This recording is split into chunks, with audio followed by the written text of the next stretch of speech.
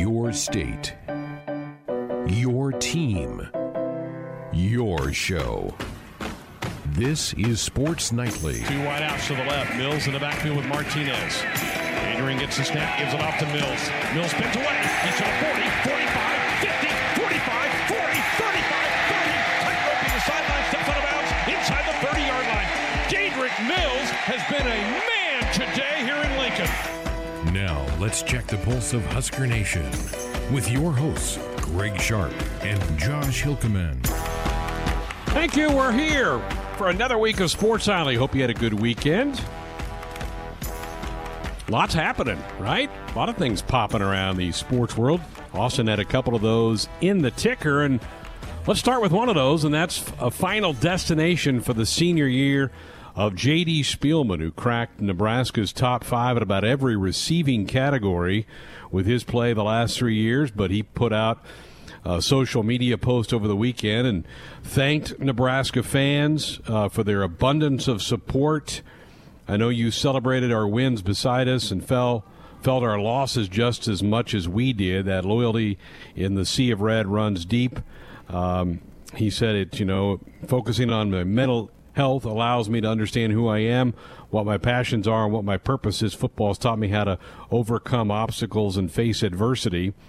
And every day is a new opportunity, and thank you again to those who have supported me on my journey. I'm forever grateful. Lots of love, and go Big Red, as he announces, Josh, that he's going to go to TCU. This was rumored a couple of weeks ago that he was going to go down there, and apparently Nebraska's helping him out to get eligible right away, which I don't know, Josh, if that had been the case if he had gone to the other place it was rumored, and that was Minnesota within the conference.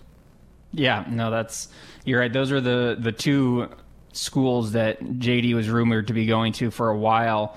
And I think that most Husker fans would probably have hoped that he was going to choose TCU, which he did, because if he had gone to Minnesota and the Huskers had to see him this year or next year, whatever the case would have been, whether he would have been eligible or not, that would have been really rough to see. That you don't like to see somebody leave that's the quality of JD, but you also don't want to see him leave to a school that you're going to play again the very next season. So I think that this is kind of a nice clean break for the Husker football program, and that's why they're able to help him try to get that year of eligibility. But it's also a clean break, I think, for Husker fans as well. It's not something where you have to worry necessarily about what he's going to do against your team and all of that. So obviously, it was a hard thing to hear when JD said that he was going to leave, because he's obviously been the most productive receiver for the Huskers over the past few years once Stanley Morgan left, and that's hard to replace the numbers anyway. So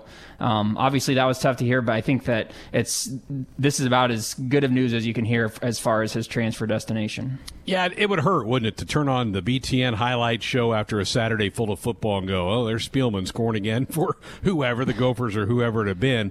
Now, you're going to have to kind of search for it a little bit. I mean, TCU is a good program, but not a program that's just getting a ton of national attention right now. So I think you wish him the best of luck there.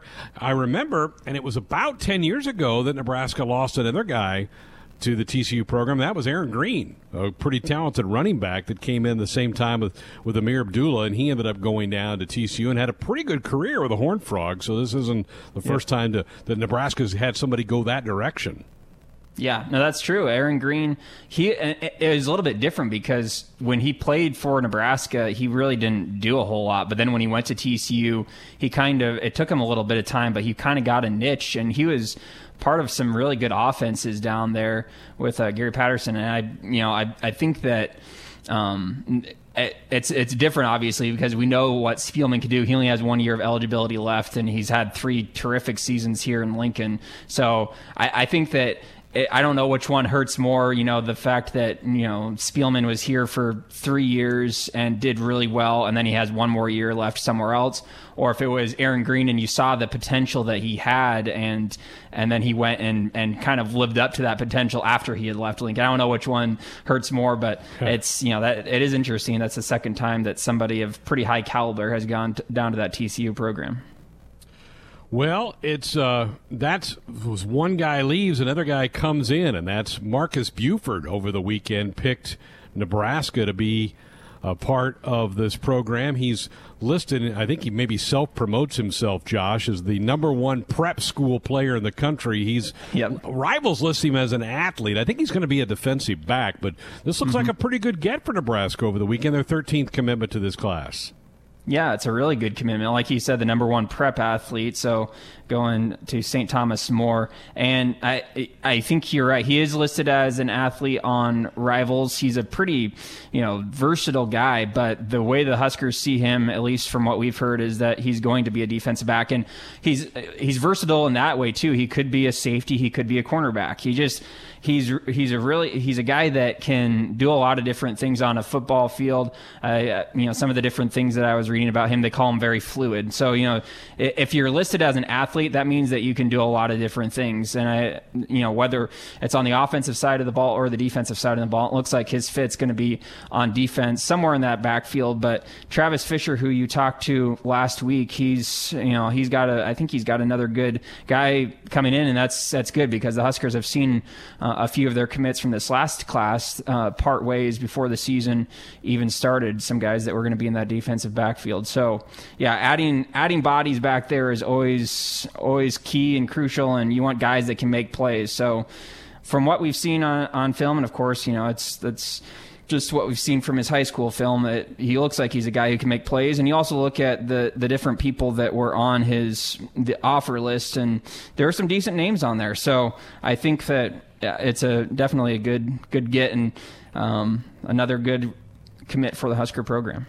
He's a guy from Chicago, but prepped a couple years in Dallas at Cedar Hill High School, which is a really dominant high school program down in the Metroplex of Dallas. But then he went to a prep school in Oakdale, Connecticut, before he's going to end up in Lincoln. So the Huskers add him to the room. And this happened, I believe, it happened over the weekend. We weren't on the air with our Friday show because they were greatest games.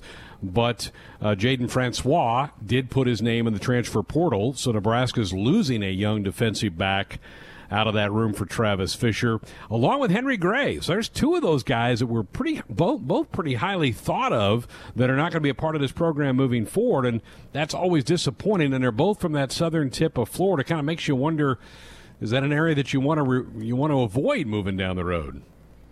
Yeah, that's a good question, and you don't know all the reasons that those guys decided to leave, but you kind of read some of the things on social media, and it seems like it's probably best that it happens now, rather, and that seems kind of weird to say, but you'd rather have it happen before the season starts and they get here and then they are part of a few games and then they decide to leave. You almost would have rather had them not even get to campus in some ways, but you never want to see kids leave because that you think, well, what's wrong? But I think a lot of it is just personal decisions. You don't know what's going on in these guys' lives. But going back to Buford, I think that he's a guy that can.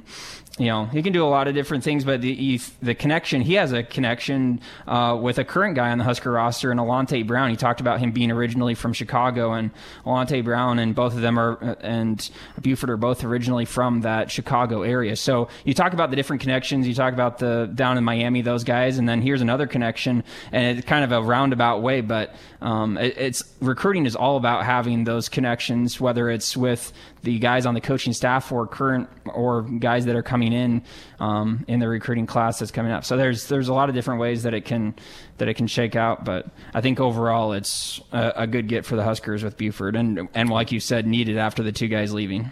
Yeah, all of a sudden you kind of felt like you kind of stockpiled that room, and they have, but you also need to kind of keep replenishing the pipeline. This class is not devoid. They did pick up Darius Webb about 3 weeks ago, the DB out of Jackson, Mississippi. So there's already at least one. Let's see. Yeah, it's just he's the only other DB in the class right now, along with Marcus Buford, who picked Nebraska over the weekend.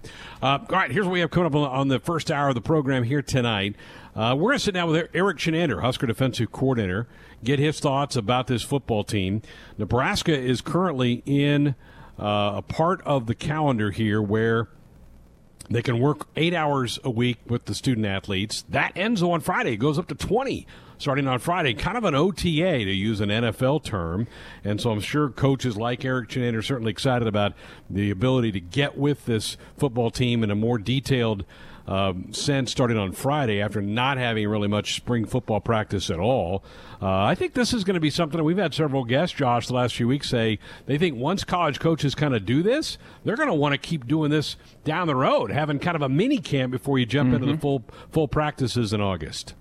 Well, every single year, when you get to August, it's like getting hit with a fire hydrant because these coaches haven't been hardly around the players all summer long. Just a little bit like you talked about. But then all of a sudden, August, you start fall camp, and it's just you're full go right away. And so this is a way to kind of ease into that a little bit. And I agree. I think that coaching, once they get a feel for it, like you said, I think that they're going to want to keep doing it going forward. I've heard different things of, well, that probably won't happen. It'll maybe just be a one-time thing. But I would be all for it. And you don't know what the ins and outs of it are going to be. Maybe there are some downsides to it that we don't know about yet. But on the surface, I think that it looks like a good thing, and I agree with you. I think coaches are going to definitely want to keep doing it going forward in future years. Eric Chinen doesn't maintain one position. He's just a defensive coordinator, so we wouldn't have him for just a typical position breakdown, but certainly lots to talk about with the Husker third-year defensive coordinator. Coach, great to have you with us here tonight. I know it's been an odd, unusual, strange last 4 months or so with this football team, but I know by the end of the week you're going to start getting a lot more time around these student athletes as you prepare for this upcoming fall. How are you holding up with all this?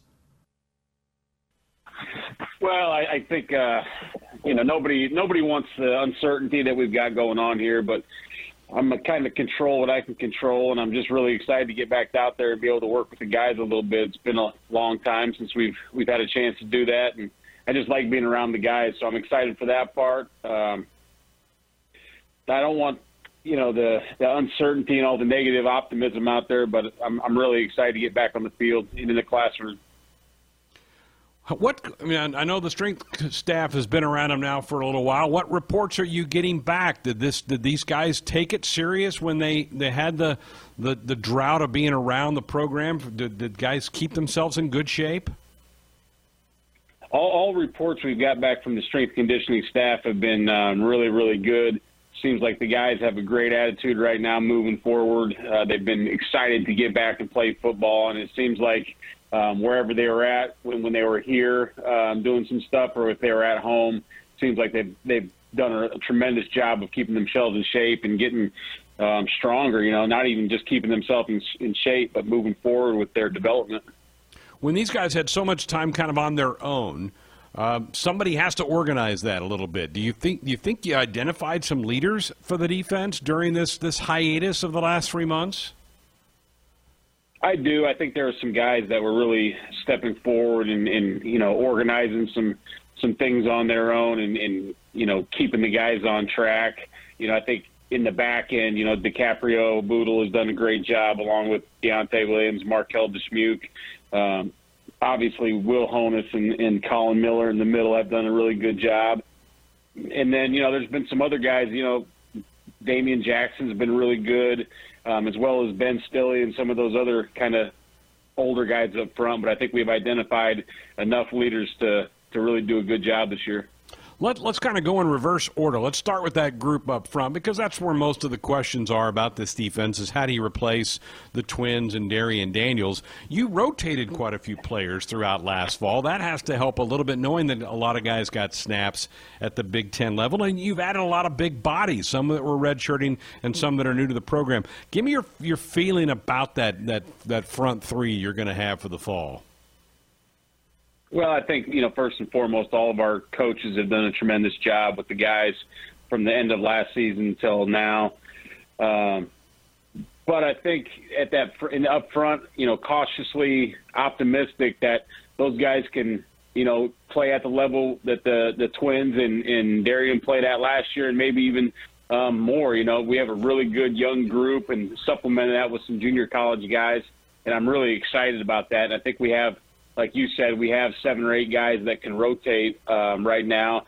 There's some length up front. There's some size up front. So I think we're finally getting to where we need to be to compete in the Big Ten, with that size up front. But I really like the attitude of those guys. I've talked to them a little bit on the phone and on text and all in Zoom. So I really like where they're at, and I think that they really understand what we want to get done, and all those young bodies are ready to compete in this league. Speaking of competing, the competition for playing time up there ought to be pretty intense, shouldn't it? Yeah, I mean, there's a ton of guys competing for spots, guys that have been here, the older guys so far as, Ben Stilley, Damian Daniels, Deontay Thomas. You have a lot of guys. Then you have this group of redshirt and or freshmen that have come in, the Ty Robinsons, the Tate Wildemans, Casey Rogers, Mosai Newsoms. And then you're talking about some junior college guys. Keem Green was here in redshirt last year, Jordan Riley, and Feldarius Payne. So, I mean, you have a really good group of guys up there that's going to be hard to get on the field. It's going to be interesting once we start camp and watch those guys compete. We're visiting again with Husker defensive coordinator Erik Chinander here on Sports Nightly. Let's go to the linebacker spot. Let's start on the inside because you mentioned Will Honas and Colin Miller. Pretty good spot to start. Those two guys both seem like they have a hunger for football and a hunger for success, and it pains them when it doesn't go well. Your thoughts about the inside backer spot as you get ready to jump into this thing? Yeah, I really like, obviously, where Will and Colin have elevated their game to. Those are both guys that are either Will was just started with us from junior college, and Colin Miller was kind of playing a different position when we first got here. But those guys have really developed themselves over the last couple of years, just their knowledge in football as well as their body and their leadership potential. So I like where they're at in that first group of inside linebackers. But that being said, those guys have a lot of work cut out for themselves to not only, get that first spot, but keep that first spot. You have guys like Nick Henrich and Luke Reimer right on their tails, and then there's a host of other guys competing at those jobs too. But I think that we're going to be able to be, 5 or 6 deep there. And you got some young guys coming in, Keyshawn Green and Ba. So there's a good depth at inside backer too, and I think we'll be able to rotate those guys a little bit. Let's bounce outside, I think that you would even say that we got to get better at the outside backer spot than we've been the last couple of years.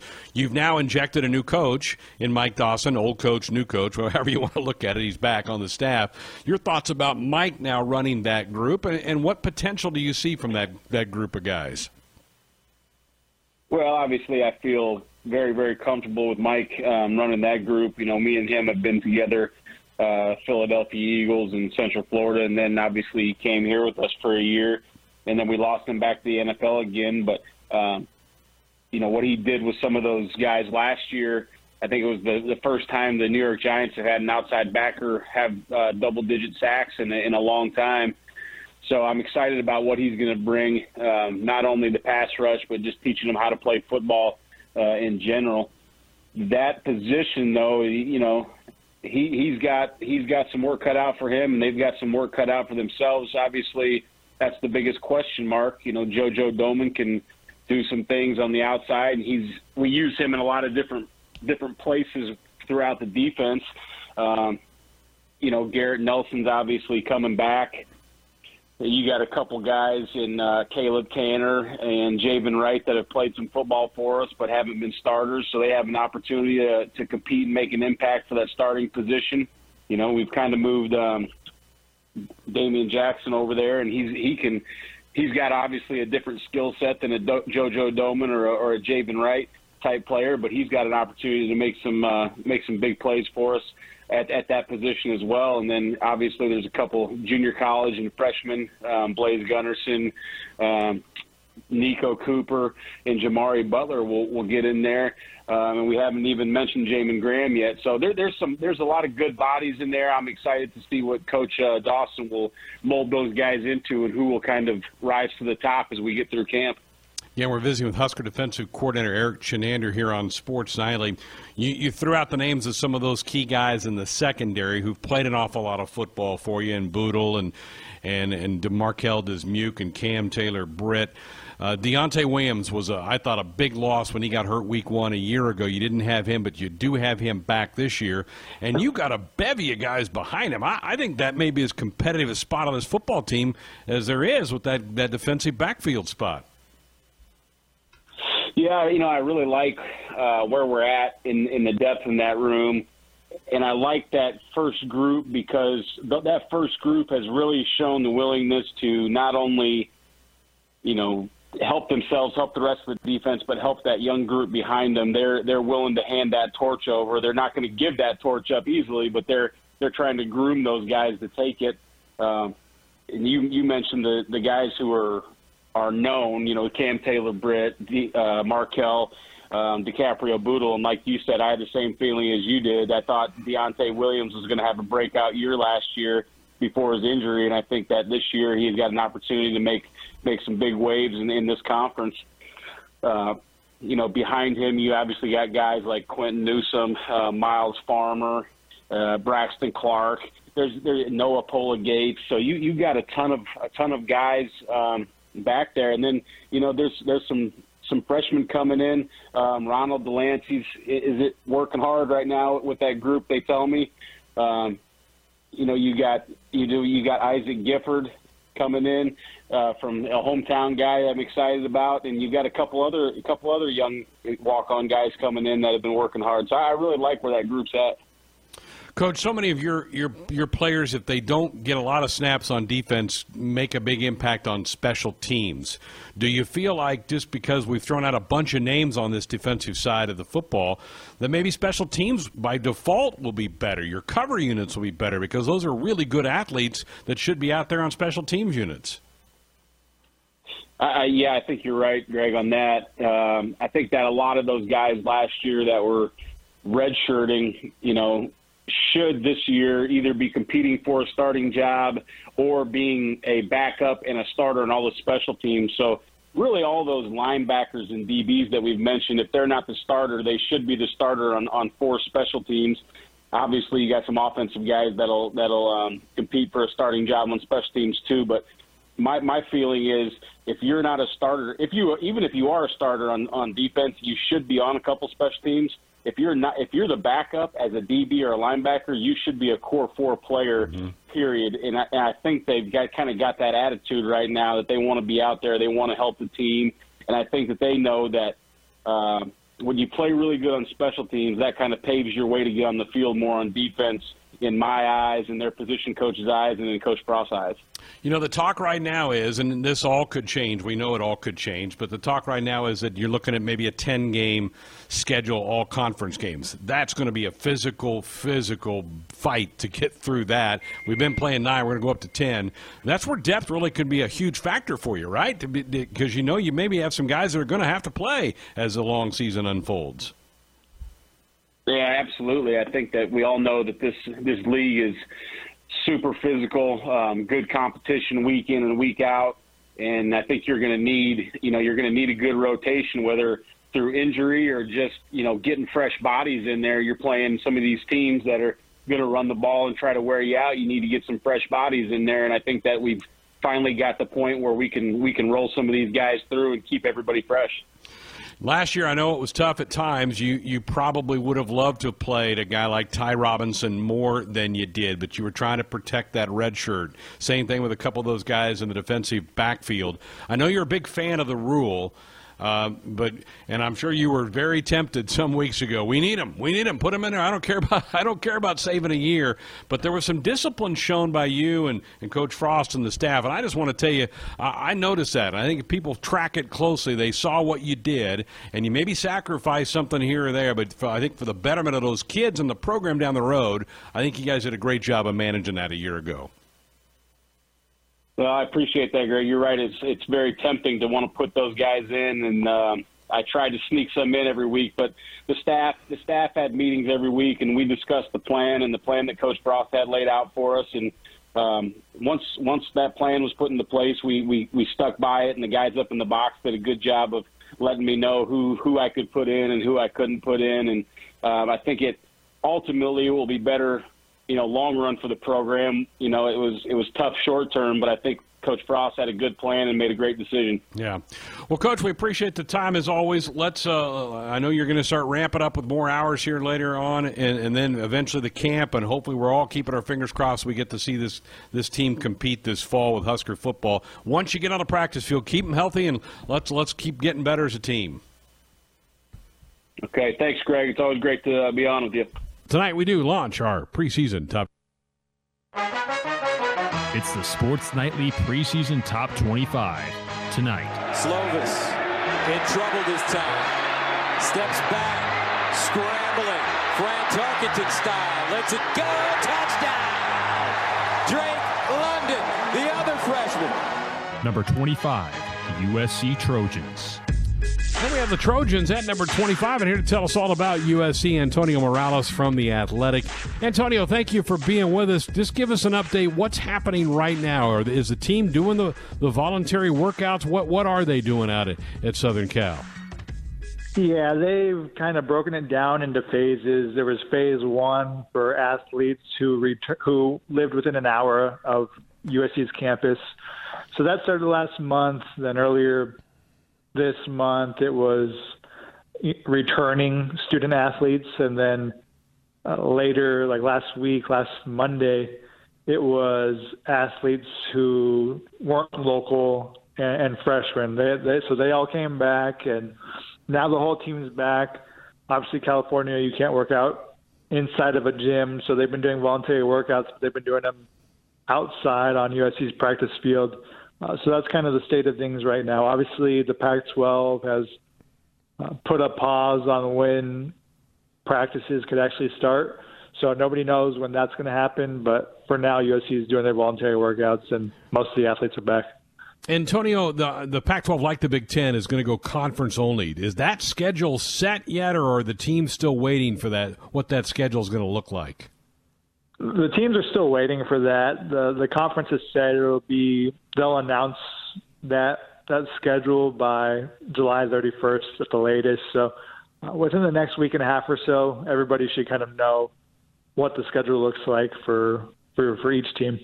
Yeah, same kind of with the Big Ten here for Nebraska as well. All right, all the uncertainty. This is perfect for USC, right? I mean, because that's what this program's kind of lived under the last year or two, with the uncertainty about Clay Helton. But he certainly tweaked that staff a little bit. Update me on what he did in the offseason to try to upgrade his coaching staff.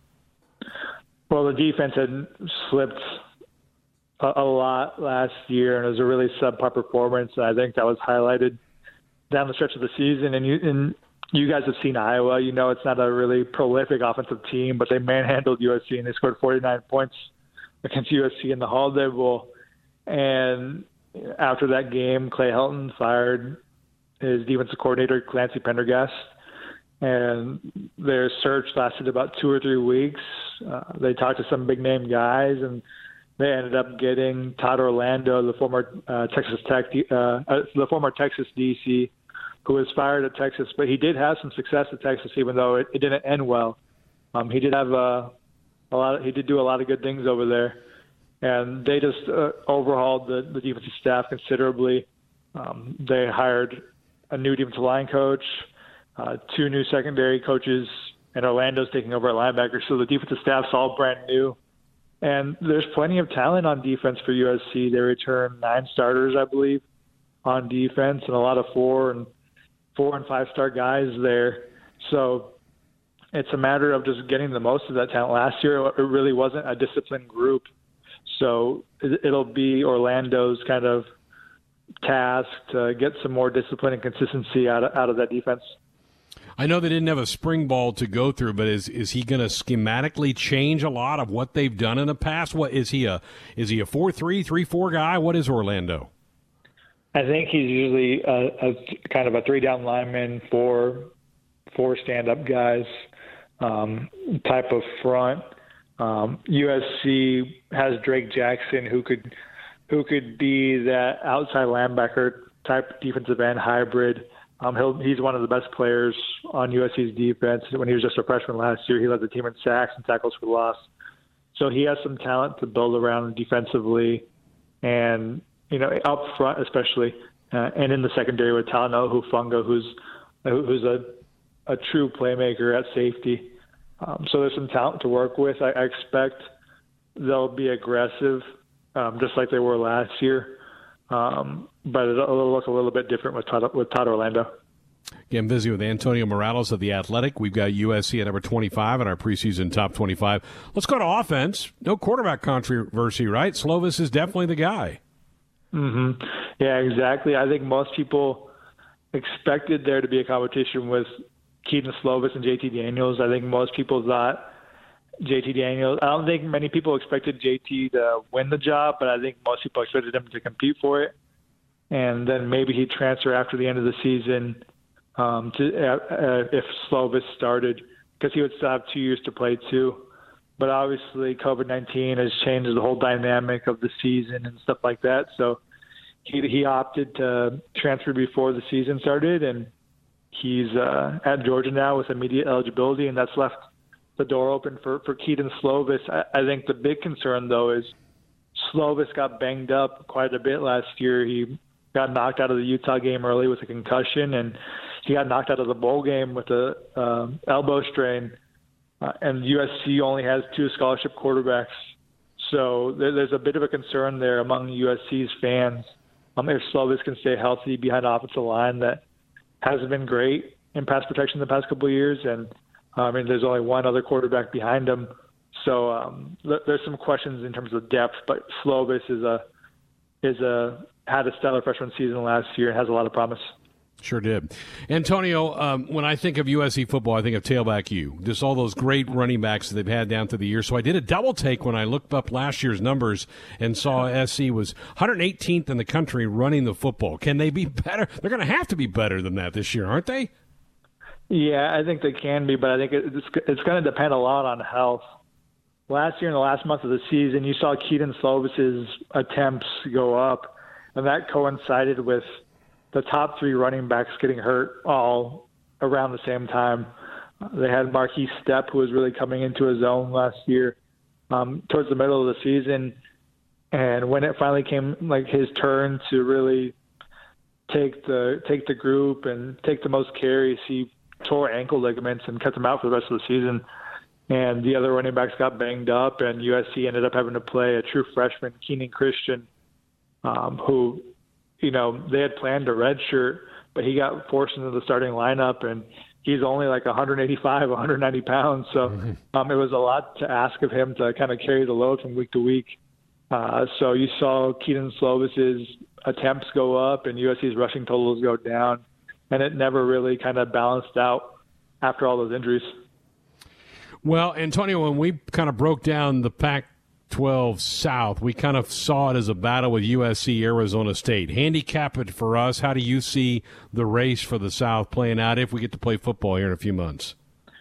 That's exactly how I see it. I know a lot of people will mention Utah, but Utah lost a lot from last year's team. They lost their best defensive lineman with Bradley Anae, and they lost the heart of the offense with Zach Moss and Huntley at quarterback. So there's a lot to replace for them. So USC returned 17 starters, and there's 8 on offense and 9 on defense coming back. And Arizona State, they still have some skill players to replace, but I'm really, really high on Jaden Daniels. I think he's going to be really, really good. You saw what he did. Most of the people nationally saw what he did against Oregon last year, and Arizona State beat Oregon, and a lot of that had to do with Jaden Daniels, and that pretty much kept Oregon out of the playoff. And, so he has really big potential. He was hurt for the USC game last year, but it's interesting because he's from Southern California and starts for Arizona State, and Keaton Slovis grew up pretty close to Arizona State, but he starts for USC now. And so it'll be an interesting matchup when the 2 teams play this year. I would peg those 2 as the 2 best teams in the South, but I would give the edge to USC just because they're a more experienced team overall. And as the schedule sat when we sat down to do this, that's a home game for the Trojans. I guess they could flip that. They could change it, but we'll just sit back and wait and see. Antonio, we certainly appreciate great insight on USC. Hopefully we have some games for you to cover here in a couple months. Yeah, I hope so, too, and I hope the same for you guys as well in the Big Ten. Thank you, sir. Have a good night. All right, you too. Antonio Morales from The Athletic joining us on our Sports Nightly Hotline, brought to you by the Woodhouse Auto Family, bringing you more choices in brands, locations, and service. Experience the difference. Purchase with confidence. This is Woodhouse. All right, Josh, what did you like about USC? What do you think tipped the scales for us to put them into our top 25?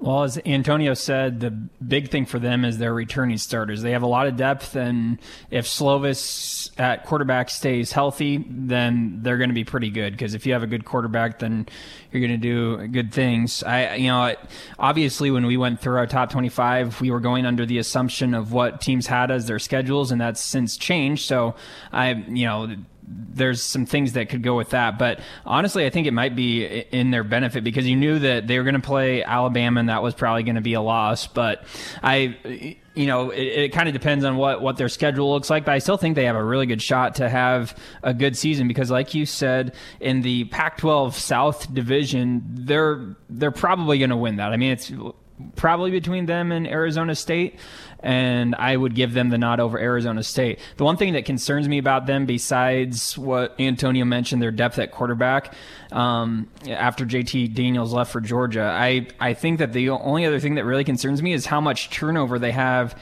had on their staff. Clay Helton's really the only guy at head coach position that's kind of stayed in the same spot. So that concerns me a little bit, but I think that they have so much talent, so many returners at different positions, and it starts with Slovis at quarterback that they're poised to have a pretty good year. I poked at him about the running totals because I think we all grew up with USC just always having a great tailback. But Graham Harrell, who came from that Texas Tech family of Mike Leach, he's their offensive coordinator. Well, they're going to sling the ball all over the place. But Leach's teams always ran the ball really well because they spread you out so much that they can hit that back up the seam. SC didn't seem to take advantage of that much last year. And again, Antonio helped answer that for us with all the injuries they had at running back. Yep. One thing I didn't ask him, and I probably should have, was they also hired Sean Snyder as their new special teams coordinator, who Nebraska had talked to about a special teams position here. It was bad for the Trojans last year. Sean Snyder worked magic for years at K-State with that. If he does that gets them to pop a big couple plays in special teams, that could be a big difference for them.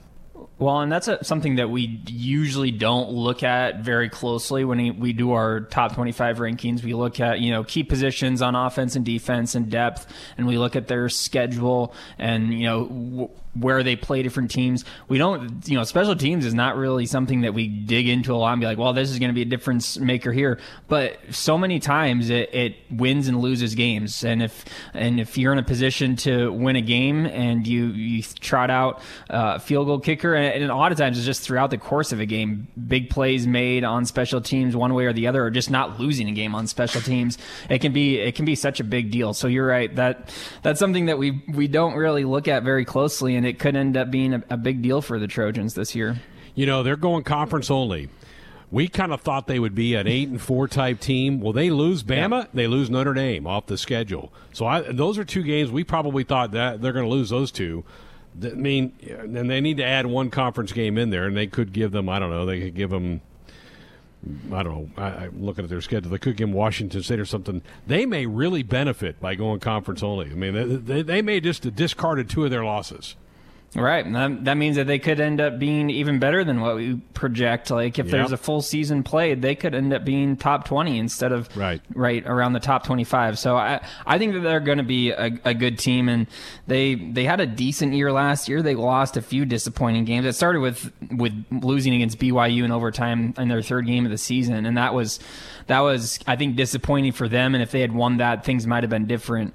But obviously Antonio talked about some injuries that were a big part of last year too. But I think just looking at how much they have coming back and the benefits of having the conference only schedule, there's no reason why they can't have a really good year. We talked about it earlier in the show. The Nebraska football picked up a commitment over the weekend from athlete Marcus Buford, who is at a prep school this year and listed by a lot of publications as the best player at a prep school coming up this year in high school football. And the guy that we know can tell us all about that joins us now is Nate Klaus from HuskerOnline.com. Hello, Nate. Good to have you with us. I know you're a big. I was all over the White Sox Cubs exhibition game last night. I was really excited to see some actual live baseball on TV, MLB at least. But I'm fired up for baseball to get started and to see how my young White Sox team is going to look this year. There's a lot of young talent on that team. I think I read this afternoon that thing broke all kinds of TV ratings records. Even an exhibition game. That shows you, I think, how starved everybody is to start watching something. So that's great. That gets going up later in the week. Well, it was a good weekend for Nebraska football, right? Marcus Buford, tell me about this young man. Yeah, really good weekend for the Huskers on the recruiting front. At a talented athlete, Marcus Buford, 6 foot, 190 pounds. He's considered by most to be the number 1 rated prep school athlete in the country. It's interesting because he's originally from Chicago. He moved to the Dallas Metroplex area for his junior and senior years, helped Trinity Christian High School there in Cedar Hill win state championships as a junior and a senior, and had a number of offers, but elected to go the prep school route, much like his friend Alante Brown, who Husker fans obviously are somewhat familiar with, who signed with the Huskers this past class, in the 2020 class. So, and I think that he saw how Alante also had offers coming out of high school, but really blew up going the prep school route. Well, I think the whole coronavirus, this whole pandemic kind of changed his recruiting outlook. So he still had those offers on the table, and it was Eric Chinander and Travis Fisher, along with most of the other staff, but especially those two that I think really were able to get him to shut things down early. He visited campus a week ago just kind of on his own to see what the town was like, what campus was like. And I tell you what, Travis Fisher is going to be excited about him because he's somebody who I think could play corner, nickel, or safety, be really versatile in the back end of that defense. Just a really smart, intelligent player and a playmaker overall. Yeah, that's what I was going to ask you next, because on the Rivals website, you've got him listed as an athlete. So you think defensive secondary is probably where he gets plugged in? Yeah, I think the secondary is probably where he's going to play the for the most part. But I tell you what, I mean, in high school, he's played quarterback, he's played wide receiver, he's returned kicks. He can do a little bit of everything. He's got great ball skills, good speed, size. And he's a pretty dynamic player on both sides of the ball. I think defensively is probably where he will slot in for the most part, but I know that he's talked with the coaches about maybe having a role on offense or having a role on special teams as a return guy too. Very good. Nate Klaus with us from Husker Online. All right, that's the 13th member of this class. Where does Nebraska sit nationally at this point in time as we're kind of in the midsummer part of this recruiting cycle? Yeah, as things sit right now, they are ranked number 31 in the country with 13 commitments. And there's really kind of a logjam between the top 20 class in the country and the top, where Nebraska's at, sitting at 31. A couple commits for any of those teams in that range could move them considerably. I think when you look at Nebraska's class, I think there are maybe a handful of commitments that, in my opinion, are maybe a little underranked, and it could be in line for a bump up the rankings eventually. And so that's something that I do think is going to eventually move Nebraska's class up, along with, further additions. So there's a lot of big names out there for the Huskers, most notably Thomas Fidone, the tight end out of Council Bluffs Lewis Central that we've talked an awful lot about. A commitment from a player like that could take Nebraska's class from number 31 in the country, probably all the way up to a top 20 class or really close to it. So that kind of gives you an idea, though, I think, of just how tightly packed a lot of these teams are in that 20 to 30 range. Nate, we're getting late in the summer. Do you anticipate the commitments to slow or stop for a while, or do you think there's something still close on the horizon here for Nebraska football? Yeah, it's going to be interesting. I feel like things are going to continue to plug right along. I don't really anticipate there being a lull in recruiting activity or a lull in commitments. With the NCAA extending that dead period through the end of August, I think that we're going to see players go ahead and continue to jump on some of the scholarships that are still available out there instead of kind of rolling the dice and maybe missing out on having a spot at some of their top schools. A lot of players, like I mentioned, Marcus Buford, are talking about taking unofficial visits to campus, even though they can't meet with the coaches and they can't necessarily, take a tour of the stadium or the football facilities. They can step foot on campus, drive around town, get a feel for what things are like, and kind of envision themselves being a student here. And I think we're going to continue to hear about recruits doing that just because there's so many unknowns right now surrounding the visits and when things might open up. And I've talked with a lot of recruits that they're pretty nervous about, some of their top 3 or top 5 schools not having room by the time visits eventually open back up. So I do think that we're going to see, maybe 3 or 4 more commitments before the season starts. And honestly, if that were to happen for Nebraska, that would mean that the Huskers would only have a couple spots remaining in the class. And when you kind of compare this year's class to last year's, I think they only had 8 commitments at this point in time last year, and they're sitting at 13 right now. And considering they didn't have all their junior days, they didn't have spring game, they didn't have the Friday Night Lights camps and the satellite camps and all that stuff, I think they're doing pretty well and plugging right along. Getting busy with Nate Klaus of Husker Online. Let's talk some high school football. Late last week, Iowa announced they're going to go ahead and go with high school football in the fall. Today, the state of Nebraska said we're go. August 10th, first practices for our fall sports. But in California, it came out today that they're going to push it back into the second semester to play their football. What impact is that going to have, do you think, on recruiting? Yeah, that's going to be really interesting. I feel for the kids in California and in some of these other states where they're pushing fall sports back or completely canceling fall sports and are going to try to do them in the spring because, there's an awful lot of kids out there that already have offers and already well on the recruiting radar for a number of teams. There's also a lot of players out there that are kind of under the radar and maybe only have a couple offers from some very small schools, but maybe they're late bloomers and they needed to be seen by a lot of coaches either in the spring or during fall, during their senior seasons. And so I think there's going to be a lot of players that may fall through the cracks, so to speak. And so I think that it's going to pay to have a lot of connections in states that aren't playing this fall, to kind of get an idea of who some of those players might be. The evaluations that the Huskers were able to do from December through signing day of last year in states like California and some of these places where they aren't going to have football this fall, I think are going to prove to be pretty valuable. And I think we've already seen, Nebraska kind of move on a handful of guys that may be somewhat under the radar. They've got a really nice commitment from an outside linebacker like Will Schweitzer, who I think is going to end up being a really, really good pickup. But again, I feel for those kids who needed to be seen this spring and this fall, because by the time football is played next spring, these classes are essentially going to be signed. And I think there's going to be a number of guys kind of fall through the cracks.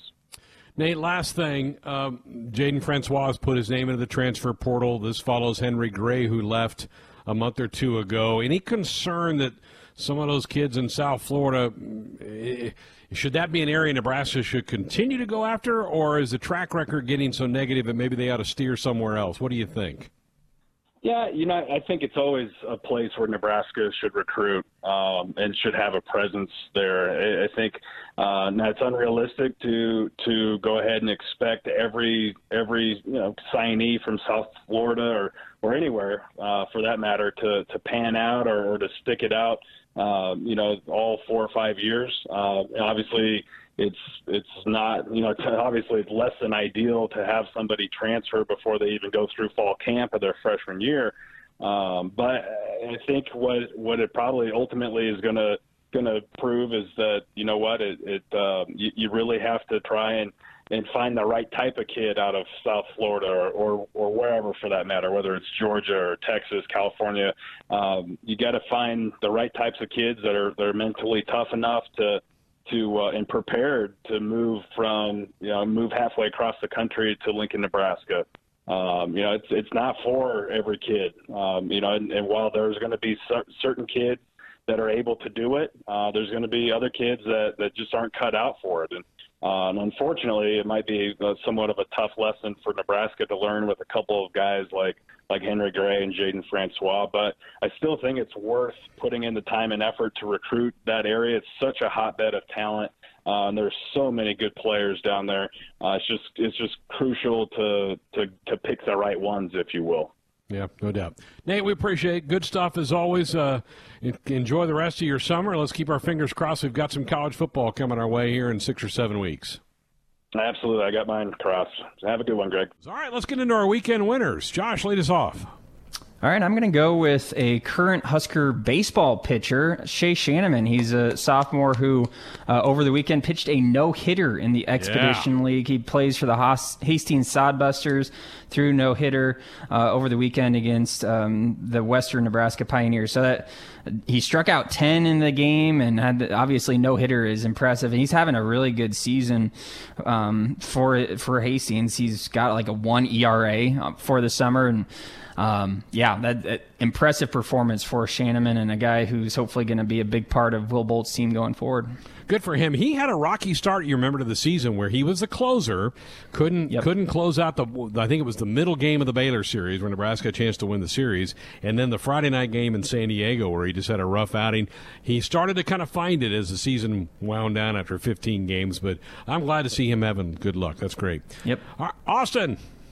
All right, well, winner number one for me is the NBA bubble. 346 tests in a week, no positive. That's a big deal. It's a positive sign for all of us interested in sports getting back to action. I think that's a great sign. But the bigger winner of the weekend, my wonderful fiance, she had her nursing boards on Friday. She passed. She's now officially an RN. So I'm very proud of her for that. All her hard work paid off. Congratulations. That's great. And you probably helped quiz her at night, didn't you? You were laying every so often, I tried more not to be a detriment than to be a positive. So I knew very little in how to ask questions, but I just tried to stay out of the way for the most part, let her handle it. She's smarter. So stay out of the way, yep. Right? I'll go to the other room. I'll watch something in the other room and leave you be. I've got two winners too. One, every week I could say Patrick Mahomes is my winner and be okay, but he assisted in the Chris Jones signing. Chris Jones had a story with Adam Teicher of ESPN that said, Pat texted me and said, let's get this thing done. I left some money on the table. That's when I had the security that me and the Chiefs were going to work something out. So Patrick Mahomes got his deal, helped Chris Jones get his deal. Keep moving that train down the track for the Chiefs. Love it. My other winner, watching Major League Baseball on TV again. That was my winner for the weekend, to watch the Yankees and the Mets Saturday night, the Cubs, the White Sox yesterday. I'm flipping on right now. The Royals are playing the Astros right now from McKay. It's here. Hallelujah. Let's go, right? I'm so excited. So excited for Thursday and Friday, but obviously even these games that don't even matter, I'm watching them and tuned into. So yeah, let's go. Fantastic. Update for tomorrow night. We'll continue our position breakdowns. Greg Austin, offensive line coach, run game coordinator, will be here. It's a big group to talk about with that offensive line. It's Tuesday. That obviously means Top 10 Tuesday, and we'll continue our Top 25 countdown tomorrow night with team number 24. All that coming up tomorrow night here on the show. We got another hour of Sports Nightly next.